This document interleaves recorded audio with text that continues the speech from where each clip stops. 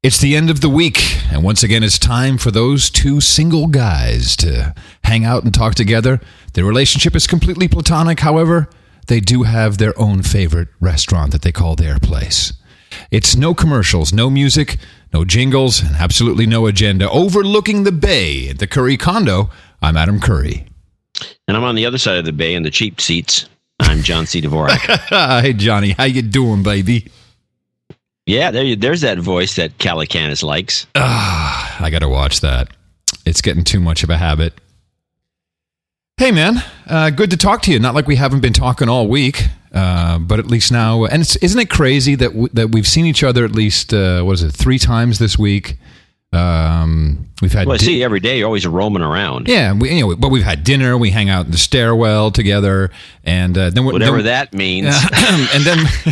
and then we sit down to do the show, and we go to our own individual homes. There's something really weird about that, isn't it? It's crazy. So the funniest people out there should know that.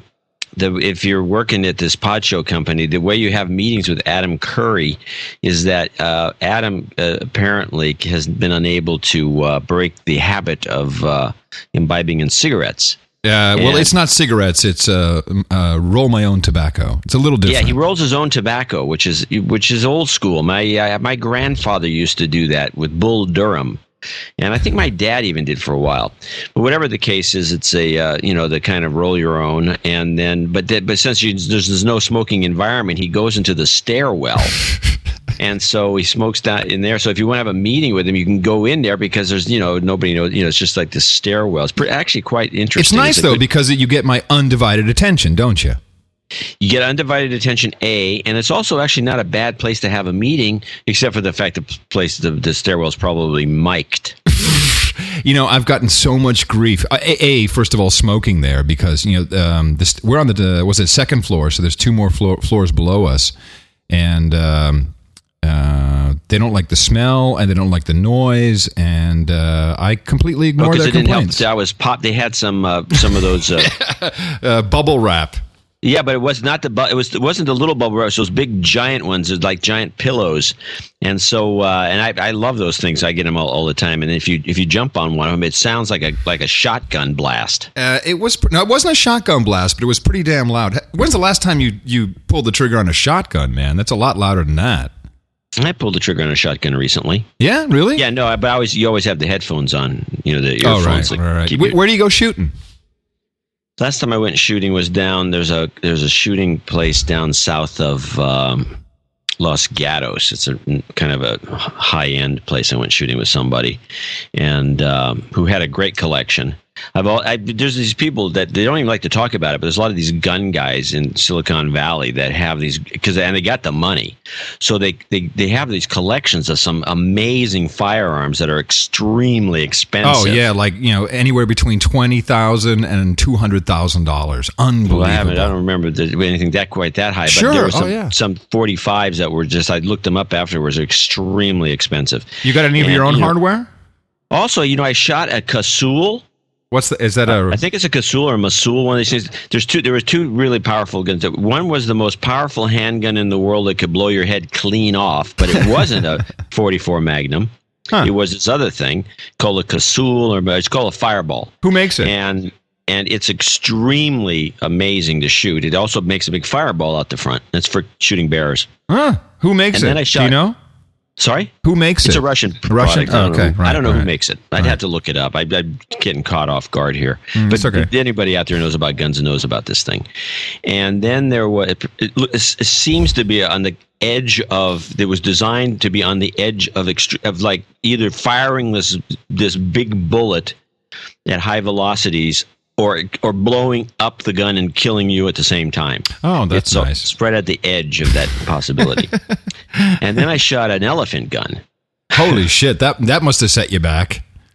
It was funny because when you shoot it, you have a that you put a big pad on because this thing has got on your shoulder. Absolutely, yeah. Yeah. You put this huge thing on, and then you shoot the thing, and if you can manage to stand up. You're a lucky camper. But shit! Who's calling you now? Don't they know we're doing no agenda? Don't they know it's Friday? I'm going to hang up. No. If it's your wife, then pick it up. It's okay. If it's not, meanwhile, we'll just play a little bit of hold music while John is checking out who's on. All right. Maybe you'll cut that out. Maybe.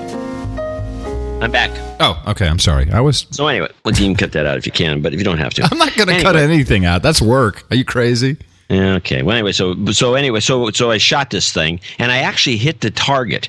And the guy says it was, believe me, which wasn't an easy thing to do, because to hold this thing steady, because it weighs like 100 pounds.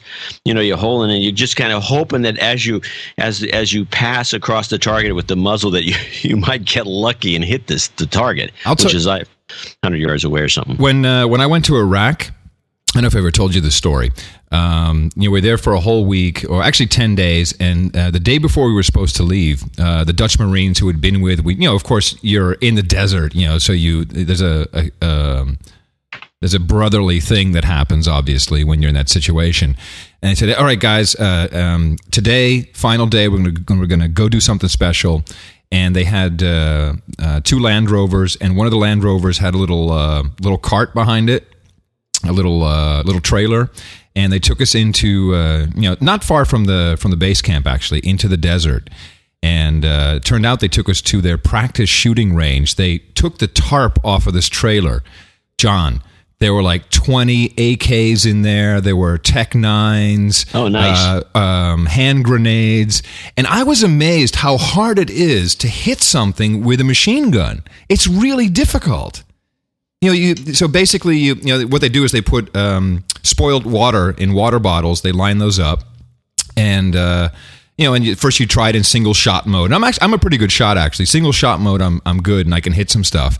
And then it's like, okay, that was fun. Now squeeze this fucker off, empty it, and okay, and like, and I didn't hit anything. It's really hard to aim with a machine gun. It's not easy. I shot a Mac. It's a friend of mine he has a collection of gangster guns, and he had a Mac 10, which is that little crazy little thing. It's got no targeting on it or anything, and it just spits bullets every which way. It's the worst dog of a gun. I mean, It's just the stupidest thing. It's kind of fun to shoot. But anyway, back to my elephant gun. So I shoot this elephant gun, right? So bang, hit the target. Padding and all the rest of it. The next day, my entire chest was one huge bruise. Yeah. Oh yeah. Oh, and that was through the padding. I mean, it was just like I get out of taking a shower, look in the mirror, go, holy crap! My whole right side of my body is a big giant bruise from this thing. I got to tell you, I own a couple of guns, but they're mainly collector's items. And although I have a side-by-side 20 gauge, which has been in the family for a long time, and I have shot that, and I still have ammo for it. But I've been lucky enough to go out with a couple of folks in England, which of course, quintessential hunting, right? These guys really know. I mean, you got gun clubs that are just unbelievable. And, the way they treat these shotguns, it's like, here's my baby. And, and you don't want to put your finger on anything, but exactly here's where you hold it, because you could ruin some of the beautiful detailing on the side of it. And it's a great experience, but I have to admit, after only an hour of shooting, I was hurting. I was really, really hurting on my shoulder. And same thing, you wake, not as bad as the elephant gun, I'm sure, but you wake up and you definitely have a bruise. Yeah, it's one of those things. They have kicks, a lot of them. Some of them, if you hold a shotgun right, you shouldn't really get too beat up by it. But anyway, so what else is going on this week? Well, we had let me think. We actually had a quick chat in the stairwell today, and it was like, we got to talk about this, talk about that. And let me see, you lost the notes? Am I correct? Yeah, no, and I'll come up with them, and of course they'll be meaningless in about 2 or 3 more days. No, I remember what we were talking about. We were talking about CDI. Wait, stop. Let's stop everything. I know exactly what we should talk about. Your last entry into the United States through customs. Oh, okay, good. Yeah. Well, it was new this time, and I did talk about it briefly on the Daily Source Code, but I didn't get into everything. So here I am. I go, deplane. I line up, and it's funny because I was, I avoided the woman, as you suggested. There was a woman, a female Customs Border Patrol agent. I avoided her, and unfortunately, the one that opened up looked like a really cranky guy. So I walked up to him and said, "Hey, how you doing? Good afternoon." Or good afternoon. Top of the morning, Gov. Top of the morning. How you doing? And they always say, "How long are you going to be here?" So, then I put down my passport. He sees that I'm American, and he goes to the computer. And once again, that bewildered look and the tap, tap, tap, tap. Now, this guy did something different. He picked up the phone and he called someone. And this other guy came over, and now two of them are in this little cubicle looking at the screen. And gosh, it's so annoying that you can't see what's happening on the screen because they have those anti-glare filters. Yeah. And then the other agent says, and he says, baggage check. And so the guy writes down BG on my customs form, and then he crosses it out by his own accord. The other guy left, and he puts an M on it, I know what that is, by the way. I'll get to that in a second.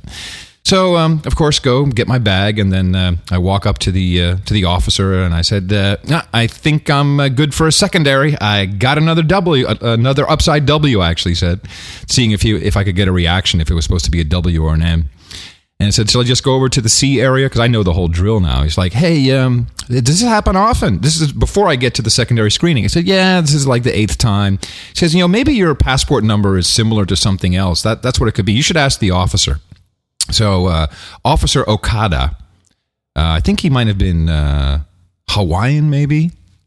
He looked like he might have been from Hawaii. And he was kind of slow and was asking me questions and he was going, It says, and he started asking an array of really interesting questions. And meanwhile, I'm really friendly. I'm telling him about, how this has happened before. And he said, oh, wait a minute, I can't log in on this machine. We can't actually log in ourselves. Please come over to this side, where the other guy was still logged in or something. Really unprofessional stuff. And he says, okay, do you have any other ID on you? And I go through the whole thing again and say, well, you're going to ask for a business card. Here's my business card. Do you have another picture ID? I said, no, all I got is my Dutch driver's license, which works all over the world. And he said, yeah. You don't have a California driver's license? No, I don't. Any other picture ID? No, but here's my pilot's license. I love pulling that one out. I wonder if a Costco card would count. Does it have a picture on it? Yeah. Oh, really? I got to get one. I got to get a Costco card. And he says, have you ever been to Nebraska? Now, this is the first time I've got a question like this, right? I'm like, Nebraska? That's wild. Yeah, I'm like, no. Do you know Laura Rand, who has a private aircraft? I'm like, I don't think so. Actually, I was a little stupider than that. I said, well, I fly myself, so maybe I've met her. Maybe I met her in the bar. Yeah, in jail. And he was quite friendly. And it's funny because as he's tapping around in this thing, he's like, he started telling his own life story to me, which I found pretty incredible. He says, I'm actually, I got into this a couple of years ago because there was this I used to work for Honda USA, and I found out that the management was skimping on security measures to save money, and I was a whistleblower, and I always wanted to be in law enforcement. I'm like, all he needs now is a big bunch of keys, It's like, this is the perfect guy for this job. Yeah. And I said, I would really appreciate it if you could tell me a little bit about what's going on, because not knowing what's happening is pretty much the worst thing. He says, well, you got a match. And of course, now I know that's what the M stands for. And I said, well, what do you mean? He says, well, we are looking for someone who and it goes in this order. He says it goes last name, first name, birth date. He says we get 3 matches. We get Curry, Adam, and then your birth date or something very close to it. And I said, well, I don't know what to tell you, man, but every single time I'm let through. And he says, well, let me go check with the TL. And I'm like, oh, that you must be the team leader. He says, yeah. So the team leader is the only one apparently who can log in deeper into the system. And he says, oh yeah, there's all kinds of notes about you and all kinds of entries. I said, yeah, well, clearly, you're just matching very close to someone that we're looking for. And so let me stop you here. So in other words, what you're saying is that, because you never mentioned this part, TL is a code word that you could probably throw at people, like for anyone trying to getting hassled. Like, say, can I talk to the TL? Exactly. In fact, he said next time this happens, when you walk up to the first agent, just ask for a TL. and the TL can go right into the screen, and we'll see all of this information. So that's actually a really good thing. But what is disconcerting is that there's apparently an Adam Curry out there who they're looking for. And actually, a number of listeners to the Daily Source Code have done some searches, and they've come up with there's one guy who's at adamcurry.net, and no one really thinks he's the right guy. But there's another one that's a closed-off MySpace page, meaning you have to befriend the guy first, and he has to befriend you. And it's a scary goatee-wearing, crazy-looking guy. And he's from Nebraska. Yes, he's from Nebraska. Him. Is he your age, though? Is he older? No, he's 23. Now, that's what's kind of freaky. Now, 23, 43, remember, there could be, it still both ends with a 3. Of course, I look 23, so you can only imagine that's there's some confusion there. But now, this whole ordeal, John, took an hour and a half, the longest I've ever been there. This guy was also just really, really slow. So, I guess the next time I come in, I'll just try the TL thing if I can talk to the team leader. But in the meantime, I'm going on a quest. I got to find out who this Adam Curry guy is in Nebraska. It's bugging me. Yeah, I would think. So, interesting. And, sorry? At least they didn't shoot you. No, they're not going to shoot me. But I did have. I was glad that they didn't open up my bag, because I know that Patricia, my wife, I love her so much. She had done something I always tell her not to do. She had put a whole bunch of food in my bag, like cheese and stuff, all the stuff you're not allowed to take into the country. Oh, that's funny. Yeah, they didn't open it up though, so I've been enjoying some nice Gouda cheese here during my stay. We do have Gouda cheese here in the Bay Area we can get. You know what, John? The way you are with wine, I am with cheese. I have to say, a cheese expert. Well, I could be. Where do you get your cheese in England? Sometimes we're lucky and we can find it at Sainsbury's. They might have a good. We've done a lot of experimentation because we're really into the aged Dutch Gouda. So not the really, really old age stuff, but you have to have like medium matured. And sometimes you can find a cheddar that comes kind of close. But by and large, there it is. By and large. Hold on a second. Let me look at the date. Okay, go on. Of when I said it? Yeah. Okay. By and large, Marks and Spencer will have something pretty good. What about Harrods? Don't they? Last time I was there, they had this huge. They have like a room of cheese. Yeah, they do. And we've done some cheese tastings there. Because they'll do that for you. Let me have a little bit of that. Let me try some of that. And we've gotten some fantastic Gouda from Harrods. But Harrods is in the city, and we just live in Guilford. You're in the sticks. And we are big consumers of cheese. We still have from Christmas. My sister Willow in Italy gave us this huge chunk of Parmesan cheese, which is, oh man. I mean, we have great Parmesan from Italy, bought in Italy, where you can't have that stuff. People don't realize when you go to a deli in Italy, they'll have the whole place will be filled with giant things of Parmesan, and there are like 100 different versions of it. I mean, it's different vendors. I mean, and what you do is it's so good, you just wind up, like, what can we make tonight that we can put Parmesan on? And I find myself actually breaking off a hunk and just eating it. It's so good. I've done the same thing, but that's you can't actually that type of Parmesan, that really good, excellent Parmesan. I don't think I've ever had it in this country. I just don't think they bring it in. I don't think you can get it. It has to almost grow and mature in Italy, otherwise it just doesn't work. It's something about it. It's like great mozzarella is the same thing. I find great mozzarella in Italy. You just can't. Well, actually, there was a small place in New Jersey run by Italians, of course, that came pretty close. There's a Texas, of all places, in Dallas, Texas. There's a place that makes cheeses outside of the funky little area. I can't think of the name of it. Deep Ellon. It's in the Deep Ellon area, and there's a cheese maker in there. Then they make a buffalo mozzarella, the real stuff from water buffalo milk. Yeah. And it's absolutely one of the best cheeses I've ever had in the country. But it's hard to come by. But now we're talking about food. I might as well bring up this. Have you noticed, and I don't know why this came to mind, but it did. Why it came to mind, because I'd made some tea earlier, and then I was drinking it after I put the milk, and then the bags were in there, and I'm like, oh, yuck, I took the bags out with the... When I was at the London Book Fair, it was a number of years ago, is when the first time I saw this, and then I was hanging out with some Brits that are that were working for Tech TV, and I saw it again, which is the making of tea, where the milk is in the cup. Yeah, it's tea bags put in, and then the hot water's put on top of that with the milk already in it. Well, actually, the way you're supposed to do it, I've been told, is you first put the sugar in, then you put the tea bag in, then you put the milk in, and then you pour on the water. That's the way I've been told. This is not the right. There's no way that could be an appropriate way to make tea. It never will brew right. Well, it's not the way I like to make tea, but I have heard that you certainly need to put sugar first, then milk. Maybe you can pour the brewed tea over there. It's beside the point. Once that oil of the milk is inside the tea, you can't get penetration. You can't get the kind of extract. Can't get penetration.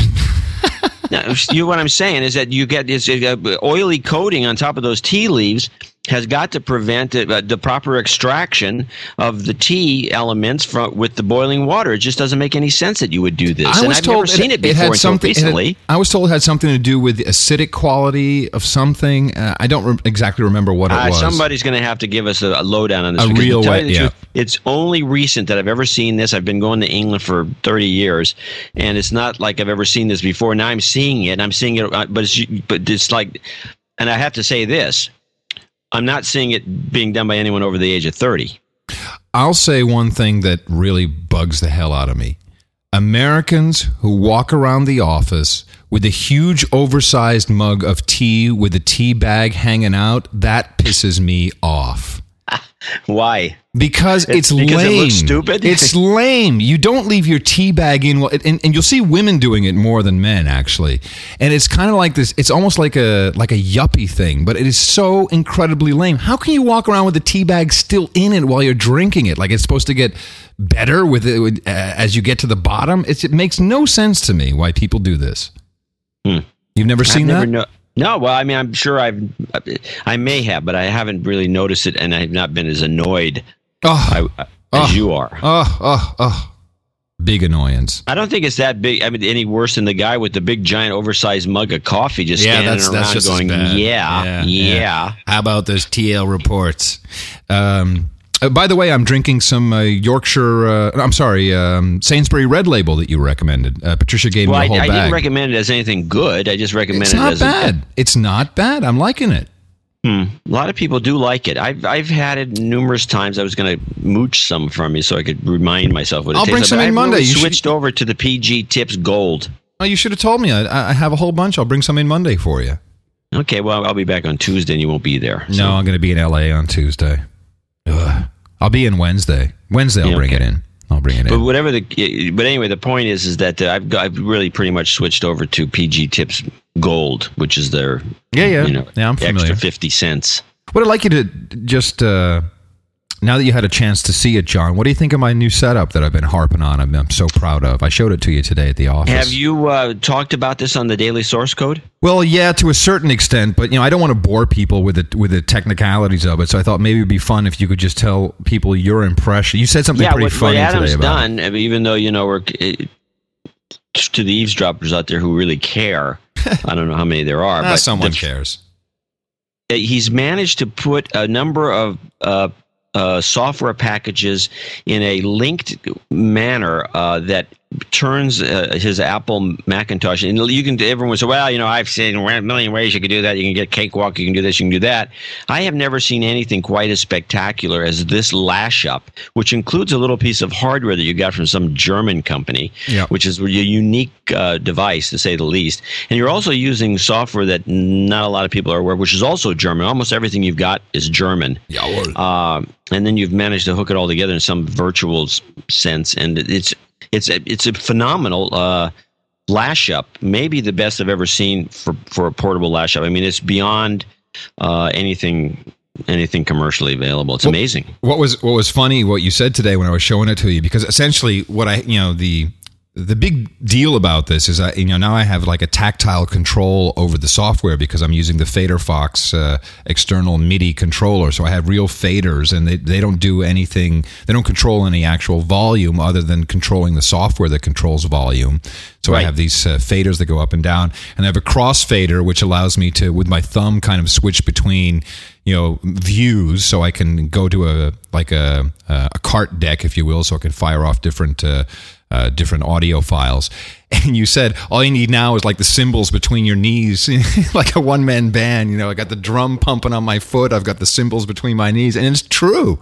But it's working, and I've been doing these live shows, which to some degree are it all depends on how good the content is, obviously. But the ability to to just bring someone live, it is exactly what I've always wanted. I have a radio studio in one box on my computer. It has taken me years to get this far, and I'm just you claim chaffed. that it took you 3 years to put this together. Well, and it's not just understanding how to put it together, but it's really been a combination of the hardware and the software all coming together in this wonderful nexus, and it's just barely making it. The processor is really taxed, but to do it without any latency or almost zero latency, in other words, when I speak, I'm hearing my voice slightly delayed in my headphones, but I am hearing the full output signal, including all the processing, so I know what people are going to hear when they listen to it at home. And that, of course, because what people don't realize is, and I think in podcasting, people don't realize this, that there's more to it than just, okay, I got a microphone, I can play something. It's that mix. I'm literally creating an end mix while I'm doing all of this, and that's always been, that's what I've done all my life. Is I want to create this one sound of everything that all kind of flows together, and you have to be able to manipulate the levels. Even it's minute, but still those levels are very important. Yeah, no, I think you nailed it. I mean, not only that, but listening to just you running through it, it has a slick professional studio sound that it indicates you got 2 or 3 engineers working on it. I mean, it's just amazing. I have to say. Okay, so we're going to patent it. Yeah, absolutely. It's a patentable thing, I think, because I sent you an email. I don't know if you got it. Yeah, I did. What was it about something some else? Crackpot patent somebody sent us a note on. Yeah. And as soon as I saw that, I said, oh, that's unbelievable. We're going to patent everything. We might as well. We could be rich from this show, John. All we have to do is patent the process. It's doable. Yeah. If there's something unique about it, it hasn't been done before. So have you done anything else this week outside of, you've been in the office a lot, actually. Is that just to please me? I don't go in the office ever. Only when I'm in town? I go in the office. Because we're trying to get some stuff done. Yeah. And I can actually sometimes get more work done in the office, but I can't do the problem with that office it's noisy. And when the programmers in the afternoon, for some reason, about 2 or 3 o'clock in the afternoon, they start getting boisterous. It's really weird. Good word, boisterous. Once in a while, today it wasn't the case. They were all, I don't know where they were. But these programmers are extremely noisy, and they start yucking it up, and they make a lot of racket. Yeah, but they're having a good time because they seem to be. Yeah, maybe they should be programming more and having less of a good time. That's what am I saying? You know what you missed? Luckily, only one programmer in that place listens to this show. It's too bad that you weren't in the office this afternoon, because there was an amazing guy. His name is Steve Spinner. And I don't know if you know his name. He's been around the Valley for a long time. I think his wife is a partner at one of the big law firms here in the Valley. And Ron knows him. He's had dinner with him a couple of times. He's affiliated with Kleiner Perkins, etc. But he's been working in the Obama camp. In fact, I think that I don't know the exact number, but I think he's responsible for raising several $1 million worth for this campaign, which is, and I said, oh, you're a bundler. He said, oh God, you know the word. I hate that word so much, because that's what essentially does it mean? A bundler. Is so the maximum amount you can donate to a campaign, in fact, is $2,300. You can do it if someone's running. I'm not quite sure what the rules are, but the maximum, I guess, is $4,600 in Obama's case, because you can donate to the primary and whatever. So there's a limit to it. So when you hear someone say, the fundraiser, raised $1 million. What that means is someone stood at the door and took $2,300 checks from each individual that came in, because legally you just can't give out any more money, and so that's called bundling, and then you hand off this bundle of checks, and that amount. So if you get 1,000 of them, then you have $2.3 million, and that's how this money is raised. It's not like some person can write $1 million check, which I think, by the way, a lot of people don't know that works that way here in the United States, and. He had some absolutely fascinating stories to tell. And I asked him point blank, I said, so are you guys worried about the superdelegates, who, of course, have the opportunity to vote for whichever candidate they want, regardless of what took place in the primary? He said, absolutely not. Obama is in. It's done. He even expects that Hillary will drop out in a week and a half. After the Ohio. Yeah, Ohio. He says Ohio, he's pretty sure they'll win. He says Texas still could be a close call, but he has the feeling that she'll drop out either right before or right after. And he was giving me all these quotes from, I don't know if you saw the debate last night. Yeah. Well, I saw the transcript. I didn't see the debate. Oh, you really miss a lot of context. I agree with that, but I don't have time to watch this crap. So, if my money's on McCain anyway, so why should I care? No, hold on a second, because you still wrote down and you predicted that it would be Hillary, and she would ask Obama to be VP. Yeah, I'm sticking with that. Even though now it's a long shot. I think it's a real long shot. And I said, so who's going to be VP? And he said, I don't know, we'll probably get some older white guy from the South. And I said, how about Ron Paul? You never let up. I like that consistency. He did not think that was funny, by the way. He said, Ron Paul's anti-Israel. I said, I don't know about that, man. I don't think that's true. I think that's just Ron Paul has been besmirched. Yeah, well, it's that whole newsletter thing that's been popping up for 10 years. So I didn't get into it with him, but I did. It was pretty awesome. He had some really good stories, and he said, Clintons. I wouldn't have been invited to the meeting anyway. I didn't miss anything. I would have totally introduced you to this guy. He's awesome, and he's clearly well connected. But everybody at Kleiner Perkins, there were a bunch of a lot of people don't realize these are some of the richest people in the world over there, and they're all, for the most part, not all of them, but there's the most politically active people over there are all Democrats. Yeah, except for Ray Lane, who's our major guy at Kleiner Perkins. He is a gun-toting, card-carrying Republican for sure. Well, he's one of the few. Yeah, I think he's the only one. Yeah, no, the rest of them are all big time Democrats. A lot of people don't realize. They say, well, the Republicans represent the rich. Most true. Of the super hyper rich people I know are all Democrats. Yep. And to go to the DuPonts, the Hearsts, all these people that have like tons of money are all Democrats. And I have my own kind of basic theory about it. Let's hear it. I don't want to annoy the Democrats, but it's because they want to keep because the Democrats are really a status quo company. They don't want to bring anybody up and make them rich. The Republicans want to make everybody rich. The Democrats don't, because the Democrats' real voting base are people with no money. That's where they get all their votes from, and they want to keep them there, because if they got money, they're going to switch parties. Yeah. And so it's just like, it's a no-win situation. That's why I think the party has to be dissolved. The Democratic Party? Yeah, I think it's over. I don't think the party works anymore.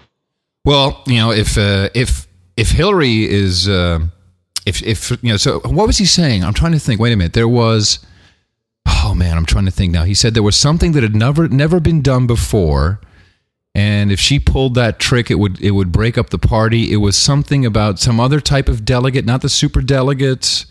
I should have paid more attention. He had some other angle that the Clintons could potentially pull to still get the nomination.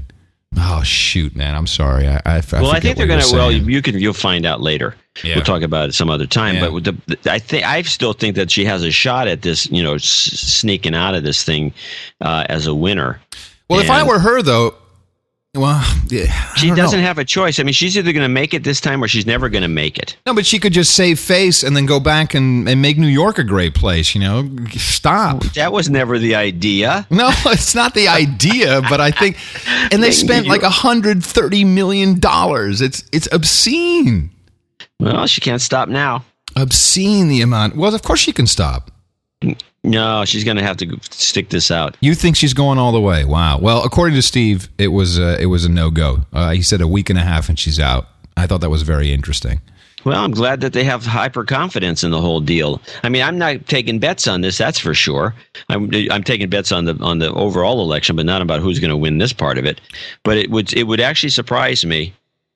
I mean, let's say it this way: I wouldn't be surprised if she somehow, won anyway. Well, there is a way for her to do it, apparently. So there was still. I think the Republicans would rather have Obama running because I think they can get more goods on him. So you have to deal with. So you think that? Well, I was going to say. So if Obama wins the Democratic nomination, and let's say Hillary is not the VP, he gets some old white guy from the South. You still think McCain will win? Oh yeah. Really?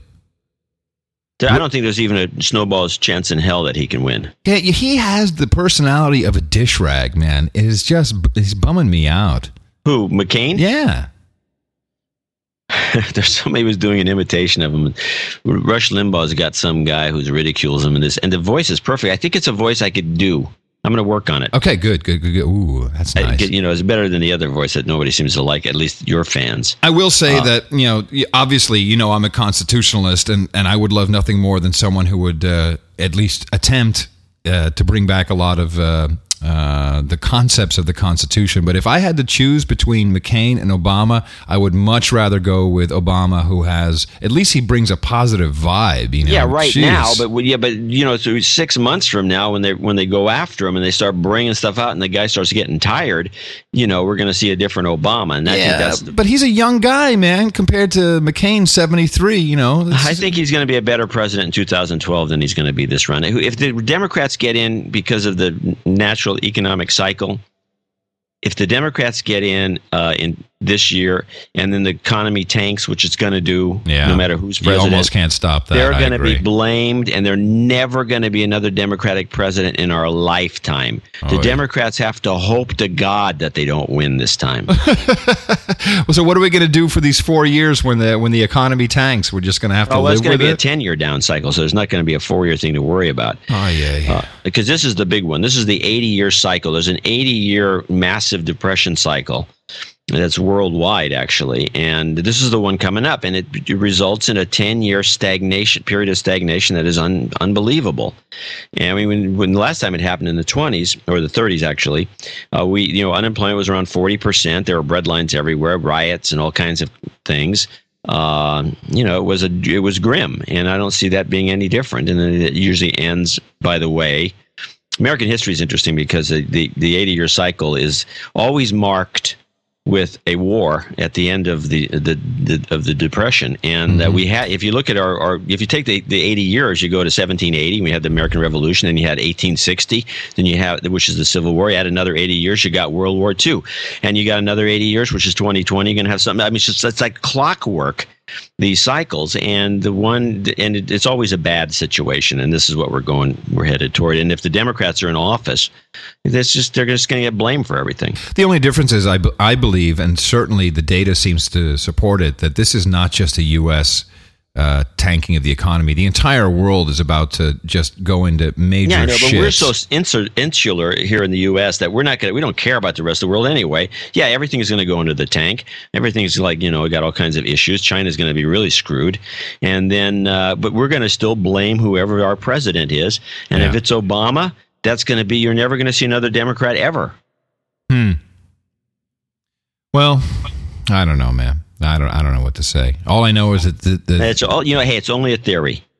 Yeah, I'm just really worried because I'm seeing all of these issues with the credit crisis. Which I think, didn't we talk about this earlier, maybe over dinner, about the auction based credit? Did I tell you about that? Yeah, you were talking a little bit about it. I wasn't paying much attention. So there's a $300 billion credit marketplace, which is called the auction credit market. And the way it works is Actually, the example that I read about, someone sent it to me. I should look his email up. The Port Authority in New York. It's very. By the way, borrowing money to finance. Debt is important in running a company. It's important to grow. I mean, you almost can't live without debt. There's very few companies that can do it. It's just the way it works. And there's an auction-based market where you can go say, all right, I want to go buy some debt, or I need some money, and it's an auction-based system. So, all right, yeah, no, I remember all this. This is a funny story. Yeah. So just imagine like an eBay type system. Now, what has never happened before, never ever ever in this auction-based system, is that someone said, okay, I've got some debt, or I need to finance, or I want to get rid of this. An auction has never failed.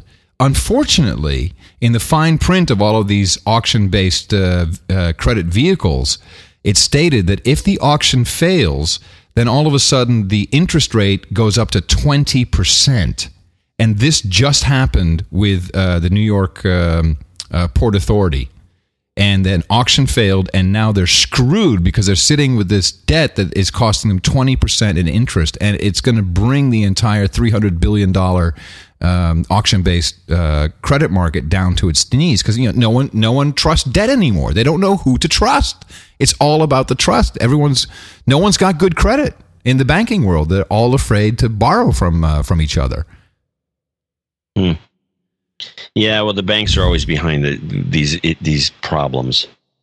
Well, of course they get greedy. The next thing you know, they all think they're. My son goes to the school Evergreen, which is a I don't know, from what I can tell, it's a socialist institution. Damn commies. But I kind of think it's I think kids, especially in college, should get as much of this out of their system as they can. Yeah. But I guess he's taking an economics course from some guy who I guess doesn't follow the litany of all this, and he's got this whole thing. I got to find out the details because his whole theory of everything is how Clinton is actually the guy responsible for all this economic turmoil we're in. And based on the fact that Clinton cut loose all those old rules from the 30s, that would keep us from going into a depression and all that kind of stuff, and let the banks do whatever they want. Yeah. I mean, why is the Bank of I remember when I was a kid, and it was forever, you couldn't have any national banks. You had, the Bank of America was in California, and the Citibank was in New York, and there was banks in all these different states. Now you go anywhere, you can find a Bank of America or Citibank branch anywhere in the whole country. And so they became consolidated. Now they're all the Bank of America is, bought by some other bank, which has bought another bank, and they're all consolidating this. All it is just databases. Sucks. It's unbelievable. So Northern Rock in the UK was nationalized after all, which is surprising to me because I really thought Richard Branson had it locked down with some Chinese money. I was wrong on that. Interesting report, though. Our friends from the Register in the UK, register.co.uk, had a post that there's two things. One is there's a paragraph in the documentation of the nationalization, documents or whatever it is, that says that the bank shall be exempt from any freedom of information requests, which I find highly suspicious. That's weird.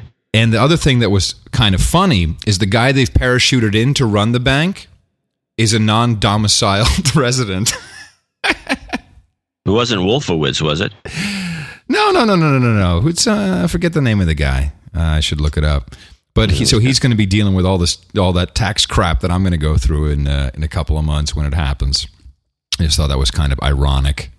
But the fact that you can't do a freedom of information request on him is interesting, to say the least. I don't know. I mean, I'm reminded of I just did this on Tech 5. The guys who did WikiLeaks. Yeah, that's the wiki site that had a whistleblower site, right? It's a whistleblower site. And so some judge, because of some whistleblowing they did about a Cayman Island bank, it wasn't even an American property, some American judge essentially shuts down the site, which is why? Yep. And then, unless he had money there or he was part of this scheme. So he shuts down the site. So they end up having to reposition the site and open it up again in Sweden. Yep. By the guys who did Pirates Bay, and I'm thinking, I think I mentioned this, it's kind of pathetic when, the land of the free and the home of the brave, and we brag about freedom of information, all the rest of it. We have to do our work in Sweden. Yeah. Sweden, by the way, one of the few countries that did not participate in a lot of the EU stuff, including the euro. Yeah, they didn't, but they did join. They're members, yeah. Norway, which was the real smart money, they just stayed out. And Switzerland. Hey, we got some feedback. People are getting much better at it, John. They're in and out. You want to hear one or two of these? Yeah, sure. Run them. Okay, this is, I'll just run them. We'll see what we got here. Hi, Adam. Hi, John. Mike Pico here. Love to get your take on this story because I really love listening to No Agenda and the directions that you guys take a conversation. You can make the inane interesting, so I hope you take that as a compliment. Anyway, looking at a couple of recent news stories, and I'm seeing that, 5 cables, undersea cables, were cut. And I'm also seeing as many as 9 when I Googled it. Some articles are saying as many as 9 have been cut somewhere. And then the more recent spy satellite in space was having a little bit of trouble staying in orbit, and it effectively died. It was no longer under control. And once they had a window, shot it out of the sky. Quite effectively, I might add. And there's been speculation, and I think I even heard Adam mention it, that was kind of a big, here you go, we can do it, kiss our ass, which I would tend to agree with. But when you factor in the cables cut, I believe in one of the stories that I read about those cables being cut is some of the traffic was redirected to satellites. Is it me, or does it seem like this is just the United States saying, okay, if there's cables that don't work for your internet and you want to reroute it to space, we'll just blow your birds out of the sky? Just a thought. Like to hear you guys' take on it. Once again, I really enjoy the show. Thank you much. Bye-bye now. So you have a theory about the cables. I thought it was interesting. He was adding that on. Market Watch. Anyone out there can read it. We ran a couple of weeks ago. Go to marketwatch.com and look my columns up, and you'll find it. It was kind of a sketchy. It wasn't a sketchy column from my perspective. It was kind of, I'm glad they ran it because it was definitely coming from the perspective of a reader of the Confessions of an Economic Hitman. Kind of a wacky idea. And what it was, and it was one of the readers that sent us, or one of my listeners or readers, I don't know, sent me this note. I credited him in the column, which was that there was going to be the opening of an Iranian bourse to buy and sell oil in euros. Let me just explain. A bourse is basically an exchange, like a stock exchange. Market. Yeah, it's commodities exchange. Yeah, right. It's a commodities exchange, European style, and they were putting it up on this really cool island, which they're turning into a free trade zone. The Iranians are it's on the water somewhere, and it looked like it only had access to. Unlike all the rest of these guys that were cut off from this mysterious cable cutting, everybody else could reroute, and at least they had some internet access. But this island was cut off completely, and so I started looking into it. I thought it was a good theory. I liked it. I liked the idea, and so then I started looking into it. And there's a couple of really dynamite hotels they're building there, and so I called these places up. Or first I tried to email them, and all the email bounced. So I figured, well, I guess there is no internet. Do you there. still have a copy of those bounces? Could you forward it to me? Because sometimes there's information in there that is pretty interesting. Yeah, I think so. With the headers. Yeah, I think so. I need all the headers. I usually don't. Yeah, I think I do still have them. I probably didn't erase them. Okay. But anyway, but then I tried calling them on the phone, and there was no telecommunications at all, and the phones were kind of blanked out too. So I just gave up on it after I tried 3 different hotels, and I figured, well, I guess. And by the way, can I just commend you for doing something actually journalistic as opposed to every other fucking pundit out there who is just like boo boo? You actually did some work. Most of the time, when you're a pundit like myself, you don't really have to do that kind of thing. But I don't like following leads that are just blue sky. I mean, if there's something that's, I don't want to be embarrassed. So I do occasionally do some reporting. And so I'll, when I have to prove something, most of the time I'm just making, I'm going to say, well, the way I see it, because it's some thought, I don't need to report on that because it's just the way I'm thinking. But when it's something that supposedly happened, I have to report on it, which is meaning I have to research it a little bit to make sure that I don't get somebody saying, why didn't you just call us? We could have told you anything you wanted to know, exactly. you idiot. And so I did call, and that's what I got. Nothing. I couldn't get through to anybody. So I figured, well, I guess this thing is cut, and these guys are cut off. So the Bourse didn't get to open on time, and everyone thinks it's just the New York. There's actually the New York oil guys, and then there's a big exchange in London. So the theory is that not only were they going to trade, was it a new place to trade oil, but the big news, I thought, was that they were going to trade it in euros, which of course is a big deal because oil has always been traded in dollars, or pretty much always been traded in dollars. Right. Although I have this thought that maybe they should start trading in euros and then bring the dollar back up.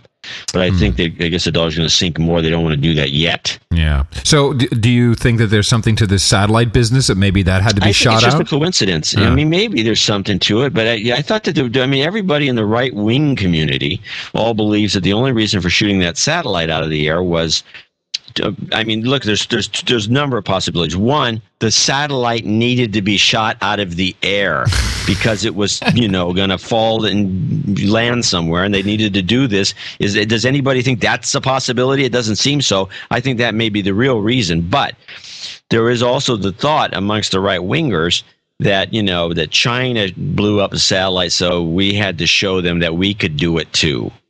I'm kind of there. I think that's. I'm into the cable thing because it makes a lot of sense and it's a weird coincidence and there's no good reason for it. The satellite thing, there was good reasons for it. It makes, we blew it up and maybe we were testing some stuff, but I think the satellite probably needed to be blown up. The thing was supposedly the size of a school bus, and I guess it crapped out. Yeah. And you can't just have this thing floating around up there. And just to take it one step further, this happened on the night of the full lunar eclipse. I don't know if it has anything to do with it, but just another data point. I thought it was the day before. Oh, I could be wrong. I think you're wrong on that, but I'm not absolutely sure. They did send out NOTAMs, notice to airmen, because Captain Chris called into Daily Source Code. Oh, dailysourcecode.com. I'm learning, John. There was a notice to airmen that you couldn't fly somewhere in the Pacific near Hawaii. The FAA basically set up a temporary danger zone, and you weren't allowed to fly there. Which I thought was interesting. Well, my wife says that there was at the time that thing was supposedly shot down up in Washington State. There was a meteor that impacted or something. Yeah. Well, is that what you heard? A meteor? Yeah, in fact, another pilot reported that he actually saw it impact. He saw it hit the ground. Now, I presume it's a meteor, and I'm amazed that where are the pictures? Are there no people out there looking for this stuff? These things. I mean, I've seen things flat. You can't get the camera out fast enough. These things are going at 100,000 miles an hour, or 50,000 at least, or some. They just shoot by and blow up. I mean, you don't have time to take a picture. And they can be pretty small. They can be like the size of a baseball. Could still look pretty spectacular in the sky, I'm told. Right. Yeah. And where the meteor hit. I mean, meteors are worth a lot of money if you can find one. Hey now. Hey, hey, what are you doing this weekend, John? Aren't you up in the area? I'm going to go up there looking for that meteor. Make me some cash, baby. Here's a follow-up on the discussion we had about cotton T-shirts. Wool. Wool, yeah. Listen to this. You'll probably like this one. Hey, Adam. Chris Cochran here from Seattle calling about your discussion on No Agenda about T-shirts and fabric and cotton and them wearing out. And I just wanted to let you know that, it's not a seemingly different thing. The cotton has changed in the last 25 years. I actually work in the apparel industry, and we create custom T-shirts. My company does, and we have a hard time finding quality T-shirt material that meets the same standards that you could get, say, 25 years ago.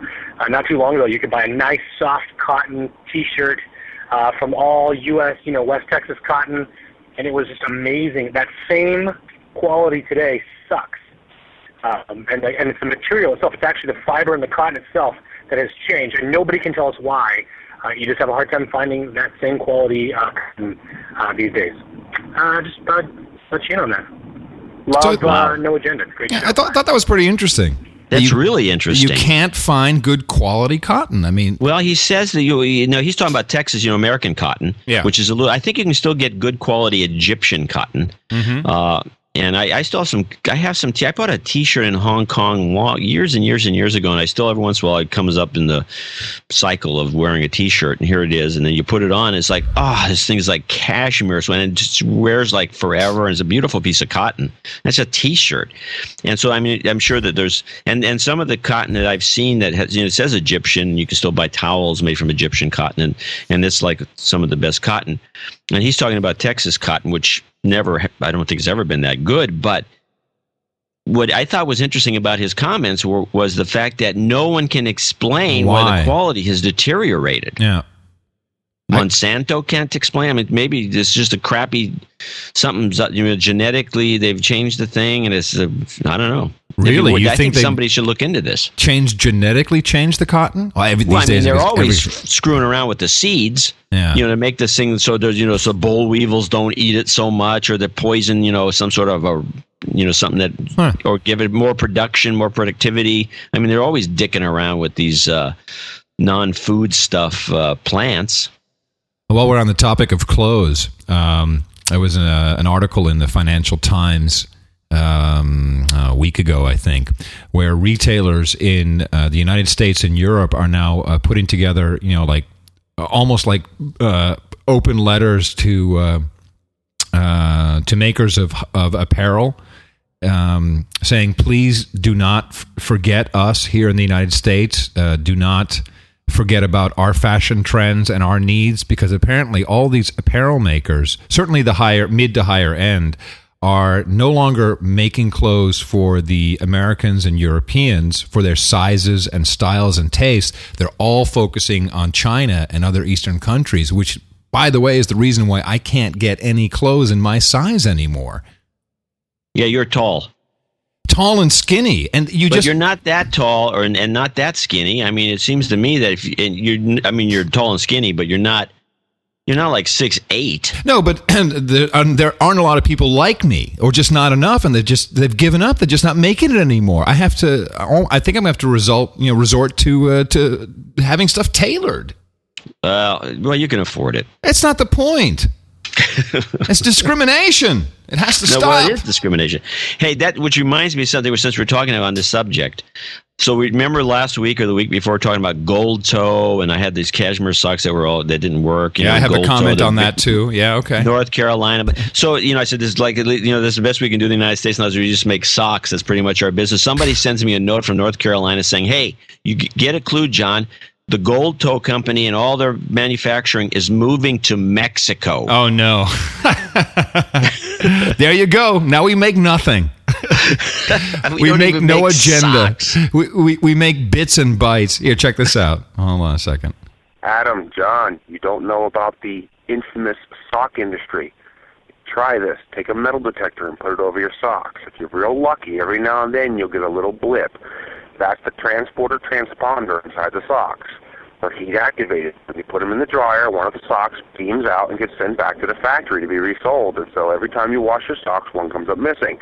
That causes you to have to buy more socks. You got to learn this stuff, Adam. Yeah, well, that's our normal listener. Yeah, that guy. He's that guy. Yeah, that is the listener. Yeah, that's him. So anyway, so I was a little distressed by that. It's just, geez, they're already making money. They're in Costco. They got all the distribution they need. What is it about that? What is it happening that they have to move to Mexico? And it can't be cheap to pick up. It's got to be price. That's the only reason to do it. Yeah, but what does it cost to take and close down a huge factory in North Carolina and haul your butt down to Mexico and rebuild down there? I mean, it just doesn't make a lot of economic sense to me over the long haul. I don't know. Well, I don't know anything about manufacturing, but it seems that unless the factory's falling apart and they have to retool anyway, there must be something good we make in America. What do we make here? What do we make that's really? Well, we make jets and bombs. We're really good at that. Yeah, that's awesome. And we make a lot of. We like to blow stuff up. Yeah, and we make the high end chips are still mostly made in this country. They're really pricey ones. And I I don't know. There's got to be some other stuff that's really big industry. Brooms. I think we make brooms some places. We make great flashlights. We make Maglite. They're still made in America. Maglite, that's one thing, yeah. Well, I guess entertainment. We do a lot of entertainment, a little too much of it. That's got to be it, and of course, country and western and jazz are pretty much American inventions. We make cars too. We do make cars and vehicles. I mean, even though a lot of them are made by Honda and like Toyota, but they have factories here, so I think that counts. I think we're losing out. I think we're really losing out in the car business.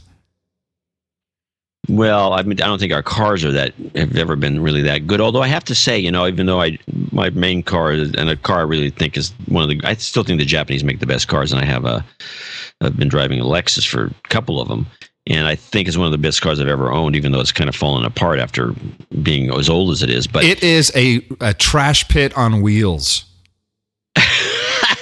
I'm going to get it detailed. You know what's going to happen next time you see that car? It's going to have been detailed, and you're going to say, "Did you get a new car?" In fact, I don't even believe you actually have a home. I think you live in that thing. It looks but you haven't been in it recently. I actually cleaned it out because I got to take it to the detailer. What do you mean? I was in it just earlier this week when we went to our place to go have dinner. Oh, there's a couple of things in the. I mean, so I have a box of I go to Costco and I don't take the stuff out immediately. What's that sign you keep showing me? I forget what it says. You have a sign in your car. No parking sign. I was carrying the car. Oh man. Anyway, let's get back to but we have a Dodge Caravan. We've had a couple of them, which is a minivan, which is the car that men should never be driving. But I have to say it's a very it's an outstanding vehicle, even though it had to go into the shop a lot. But in terms of like being a good functional car, they're actually not bad. Yeah, I also like Volvos. I think it's even though they used to be stodgy, they're actually kind of sporty now, at least on a minor basis. But I was up at the factory in Gothenburg, Sweden, and went around the track and all the different cars, all the different versions they made, and they have some diesels that they don't bring over here that just go like a little rocket ships. It's amazing. Well, you can't buy a new diesel in California, right? Isn't that some kind of law that they can't sell any new diesel cars, only old ones? I don't know. Yeah, I think there's a rule, something you can't buy a new. There's some California regulation about it. I'm a big fan of diesel. I love it because those things were intended to basically you can piss in the tank and it'll run. It's a whole different system. Built to go 300,000 miles and that kind of thing. But I have to say, these new diesels, which are in Europe and not in the United States, are astonishing. You could put somebody in one of these things, and if you didn't tell them it was a diesel, they wouldn't know. They wouldn't know. No. They have the same response as any gasoline engine, and they just go faster than crap. And the balance of the engine is good. It doesn't, ping around like they used to. The big thing in aviation now, everyone's switching to diesel engines in their airplanes. That's a real big trend I'm seeing happening. Yeah, it's and of course. Never heard that. You do, oh no! Oh man! All the new airplanes you can choose. You can choose most of them. You can choose if you want a diesel engine or not, and it's mainly done obviously for cost. I'm going to have to look into the. I used to work at Union Oil, and we used to do. I was I was a chemist, and we used to do a lot of testing. Were you a chemist in college as well? Chemist major, well, my favorite. I always hung out with those guys. Yeah, well, you would, and you should. But anyways, so we tested a lot of fuels and stuff, and there was always one of the things that when you have these octane ratings is based on this thing called a knock engine that you put the fuel through, and it would start knocking at a certain point. It would be rated at whatever, and there used to be actually. Two ratings, road and something else that used to be on the pumps, and they took them off, or they make a combination number. But anyway, the diesel stuff was always, there's something changed with diesels to make these new hot rod engines, and I'd like to know, because I've been out of it for so long, I'd like somebody to explain to me or send me an email explaining why these diesels are they're so different. I mean, they're amazing. I don't think. Well, the principle is the same. I think they've just gotten better balance. All the diesels that you're talking about, I'm sure, are turbocharged. If they have that amazing pickup, they've got to be turbocharged. So there's a lot of. I think they've done a lot of improvements in that. I don't know. It's just the whole thing seemed peculiar to me that these engines are so nice. But you should look it up. To me, a diesel's always been a piece of crap. The things take forever to warm up. They shake. Oh, you don't have to do any of that anymore. No pickup. They make a bunch of noise and they belch black smoke. That's, to me, is a diesel engine. You must get out more. Things have changed, Danny Kaye. Things have changed since you've been writing the history of music. It's really quite different. Well, that's for sure. I have to say, I was actually more amazed by the little diesels that they had at the Volvo place than the Volvos themselves. My first 3 cars that I ever owned were all Volvos. I'm a big fan. I mean, you don't get laid when you're driving a Volvo, but actually, the new ones are pretty cooler looking. Since Ford took them over, at least they have some lines. There's some organic lines. They're not so boxy as they used to be. Ugly. They're all ugly. I don't know. No, they're not pretty at all. No way. I'm not. I didn't. In fact, that big SUV one I think is a nice car too. And by the way, I don't give a crap about cars anymore. That just went away all of a sudden. I just don't care. Apparently when your wife sold a collection. Yeah, but it was kind of before that. I mean, I didn't mind that much because you're probably right. Who gives a shit about cars? And now I don't even want to drive. Let someone else drive me. I'm so tired. Yeah, well, that's of it. You in the limo. No, I don't have a limo. I don't have which reminds me of an interesting observation. Okay. So we did Cranky Geeks last Wednesday. Yes, and by the way, thank you very much for having me on. I thoroughly enjoyed myself, and I was prepared. Yeah, well, we had you and it. Leo Laporte on at the same time, and everybody was jacked up about thinking that was going to be good. And it was a good conversation. Leo was at he was at his best because Leo actually is very knowledgeable. Oh, hell yeah. And sometimes it's fun to listen to him. He's looking at stuff all the time. Sometimes it's fun to hear what he actually thinks. So, but there's a moment there that, and I've done this a million times because if you work in radio or broadcasting ever, this kind of thing comes up where Leo had gone into a little commentary about how your limo and entourage was blocking the street out in front of the place, and it was a pain in the butt for him to find a place to park. And he was moaning about it, and I, of course, as soon as you threw some gas on the fire there, I immediately, without missing a beat, added to the malarkey by going on about the fact that it was a stretch Hummer or something. I don't know but it was just a bunch of, I said, I can't believe, as long as I've known this guy, Adam, I can't believe the crap that he's always driving around with a bunch of girls. It's ridiculous. I wish. So anyway, so I go on like this, and I realized, I was thinking about that.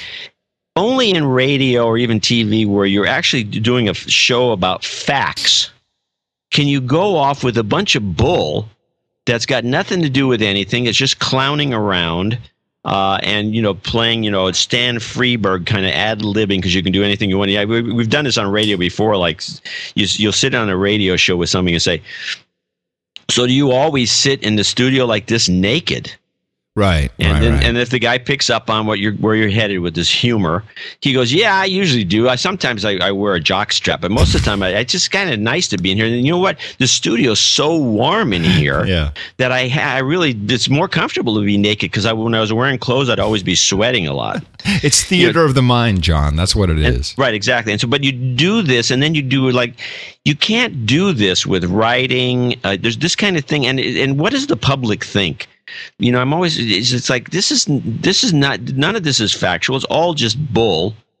And I'm always wondering how.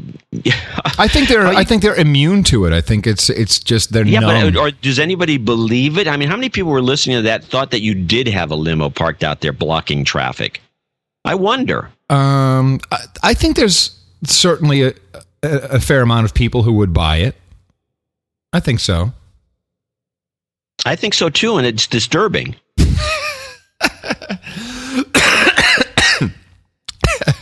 Well, guess what, folks?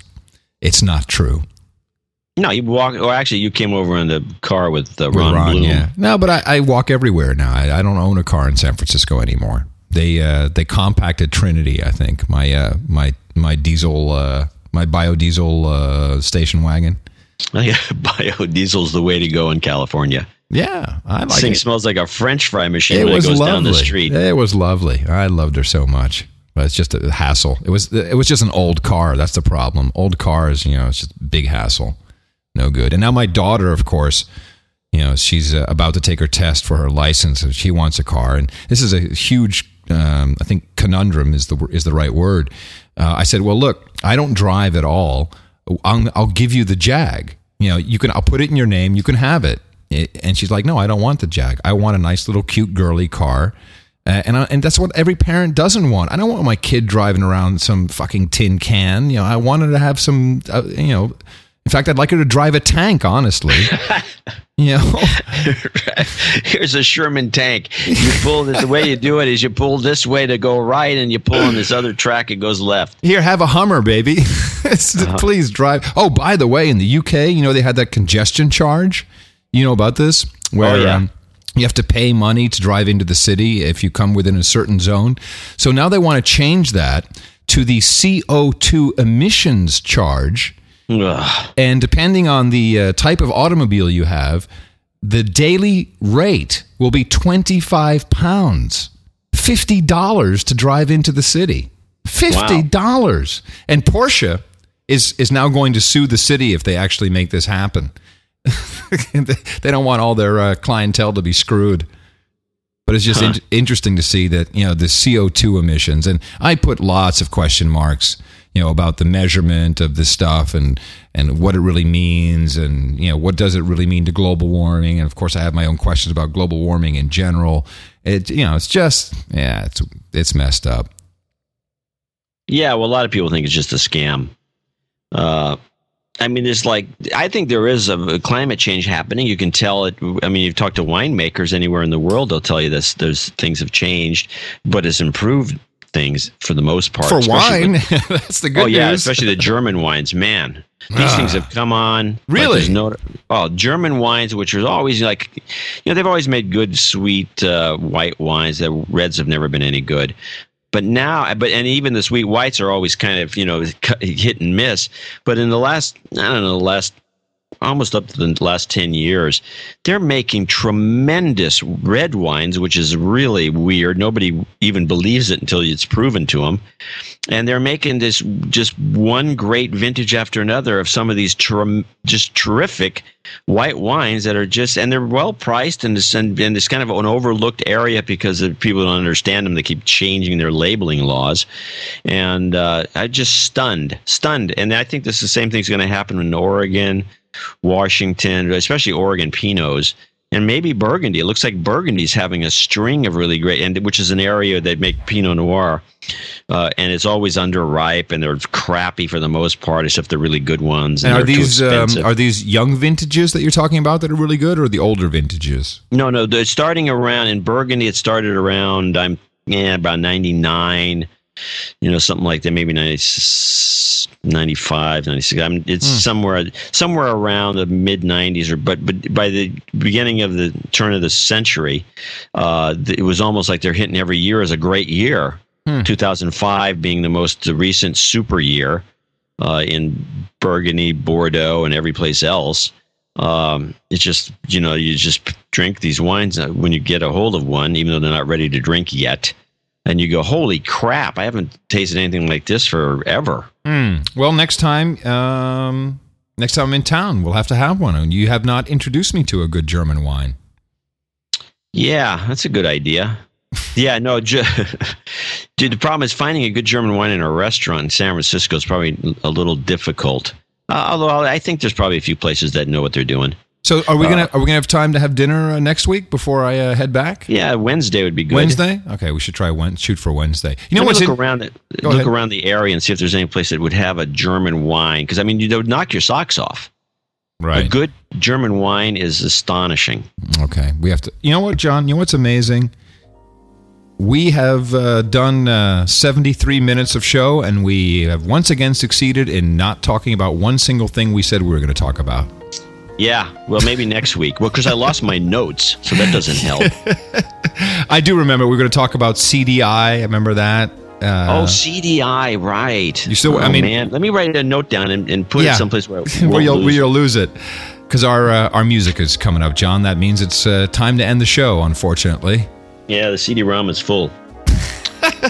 Actually, what I have to do now is I'm going to take out some... frozen pizza. I'm going to heat that up, and I'm going to watch these two movies you gave me on CD-ROM. I'm going to watch DVD. Those tonight. A DVD, I'm sorry. And the conspiracy shit, right? No, just actually documentaries. I know you're a big fan of the documentary. I love the documentary. No. I sure do. All right, well, have that frozen pizza. I've got to go do Tech 5. I'm behind again. Oh, holy moly. All right, John, thank you very much. Thank you, everybody who's been listening. We'll do again next week. Coming to you. Oh, by the way, what I do before you sign off, what you're going to do in a second, I want to remind everyone, we've got a tech5report.com website. It's TECHFIVE report.com, which we're experimenting with. You should check it out. Okay, and also you should look at Dvorak.org/cage match, where you can get the full show notes for each individual No Agenda, since, of course, I'm too lazy to do it. But Bubba loves doing it, and he's our hero. Bubba the Love Sponge? Bubba the Love Sponge. You never heard that? No. Oh, man, yeah, of course. Remember we were talking about morning zoos? Right. It's one of those morning zoo characters. There's always a guy out there on Sticker Patrol. We got Bubba the Love Sponge. Bubba, come on in. Cool. Yeah. I'm sure Bubba will love this attention. I'm sure he will. All right, everybody. That's it for another week. Thank you very much for listening. From the Curry Condo overlooking the bay, I'm Adam Curry. And from Northern California, I'm John C. Dvorak. We'll talk to you again next week on No Agenda.